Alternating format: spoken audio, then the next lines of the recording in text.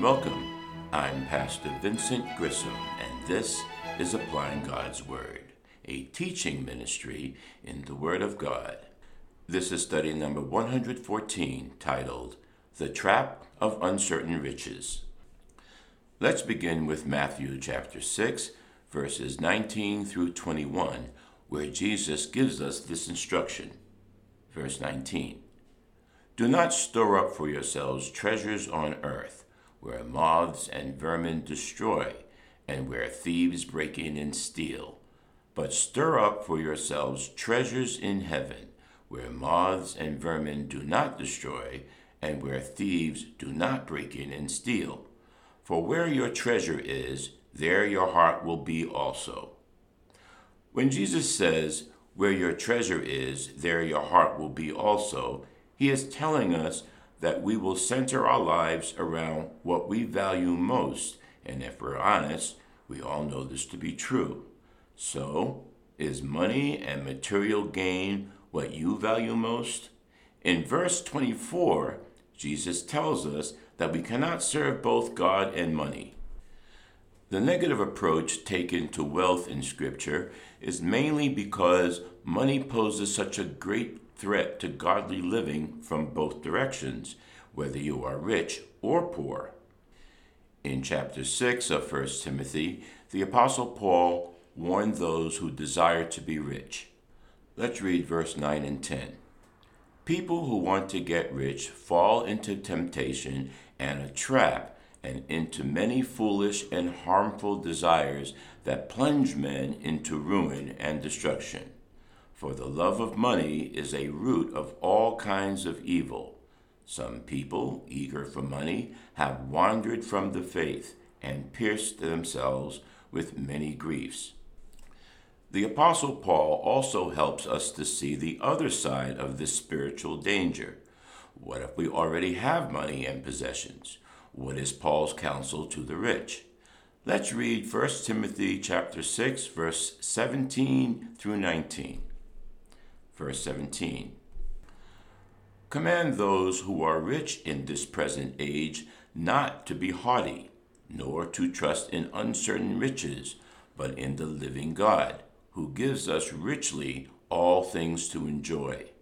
Let them do good, that they be rich in good works, ready to give, willing to share, storing up for themselves a good foundation for the time to come, that they may lay hold on eternal life. If we look closer at these three verses, we find a do and don't structure that comprise of 2 negative commands and 5 positive commands, which is then followed by an eternal result. The word here is translated commands and not suggestions as to what the rich person must and must not do. So right now, I want us to consider the negative commands, what the rich person is not to do from verse 17. Some of you right now may have to resist the urge to tune this part out, because it's easy for us to assume that Paul is not talking to us here. You might consider yourself to have only a moderate problem with wanting more, you say, and it's obvious to you that you're not rich. The truth is that we are a prosperous people, any way we measure it, but especially if we compare ourselves to Paul's original audience. So Paul's words are for us. So verse 17 starts off by telling the rich not to be haughty. The word haughty means proud, arrogant. Now, Paul is not saying that it's okay for poor people to be haughty. All of us must guard against arrogance and pride, but this can be especially problematic for those who are wealthy.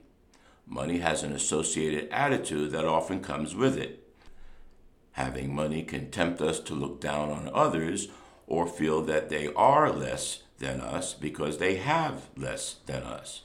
We tend to judge the worth of others by how much money they possess. Money can create a value system that contradicts the unity and humility of God's people. It is difficult to be rich and humble if your pursuit of money was fueled by selfishness. Some people seek more money so they can think of themselves differently than others, drive a better car, own a bigger house, go on more elaborate vacations, and pursue their own interests above the interests of others.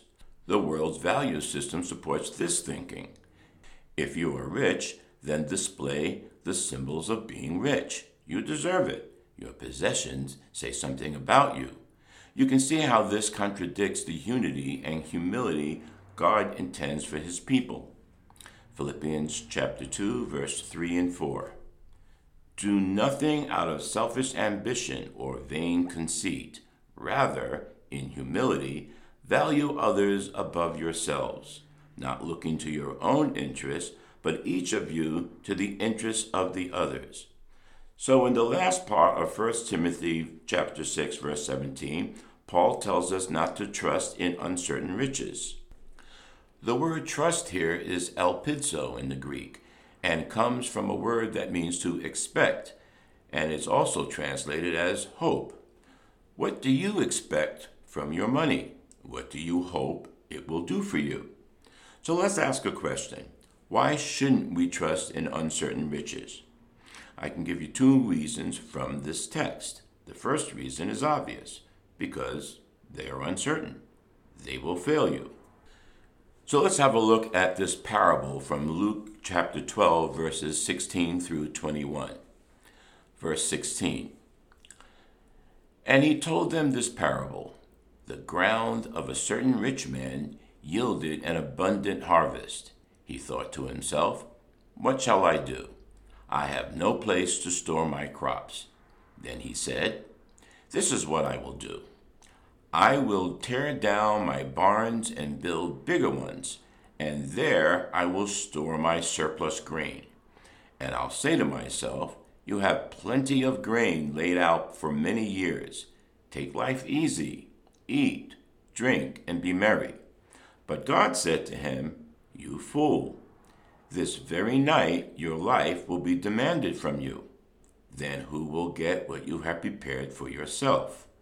This is how it will be with whoever stores up things for themselves, but is not rich towards God. This successful man was not a fool because he failed to look to the future, but rather because he trusted his future to that which could not secure it. He thought if he had many goods laid up for many years, he was secure. Now, how many of us fall into this very trap? We easily and almost naturally buy into the deception that money provides security. We even call our money and goods our securities. Proverbs 11 verse 28 tells us, whoever trusts in his riches will fall, but the righteous will thrive like a green leaf. And Proverbs 23 verse 5 tells us, cast but a glance at riches, and they are gone. For they will certainly sprout wings and fly off like an eagle. Now you remember that Jesus Christ said that treasures on earth are destroyed by moth and rust, and thieves break in and steal it. The second reason we should not trust in uncertain riches is because God is the one who gave them to us. This is where Paul's counsel to the rich becomes practical. If we have wealth, we soon learn to rely upon it, rather than relying upon God who gave it to us. To put our trust in the gift rather than the giver is idolatry. This is the error of the idol worshiper. This was what Israel was supposed to learn in the wilderness. Man does not live by bread alone, but by every word that proceeds from the mouth of God. The rich have riches that have been given by God. Paul's point is that we should not trust in the unreliable riches as they are, because God is the true source of what we have, and He is what is truly reliable. The implication is that you cannot put your trust in both at the same time. If you trust in God, then you are not one who fills his barns and builds bigger barns. You are not one who accepts the value system of the world you live in. If you rely on God, you cannot put your confidence in what you possess. You cannot serve God and money. Matthew chapter 6, verse 24. No one can serve two masters, for either he will hate the one and love the other, or else he will be loyal to the one and despise the other. You cannot serve God and mammon. Mammon is an Aramaic word meaning money or possessions. We should also notice that Paul says we should trust in the living God. This terminology is rooted in Old Testament scripture, where the true God, who is living, is contrasted with false gods, who are dead, inanimate objects. This language also refers to God as the one who gives life. God is the only source of life.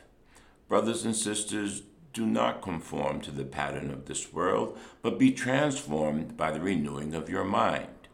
Do not allow the riches you have, the unrighteous mammon, to get in the way of being truly rich towards God. Luke chapter 16, verse 11. Therefore, if you have not been faithful in the unrighteous mammon, who will commit to your trust the true riches?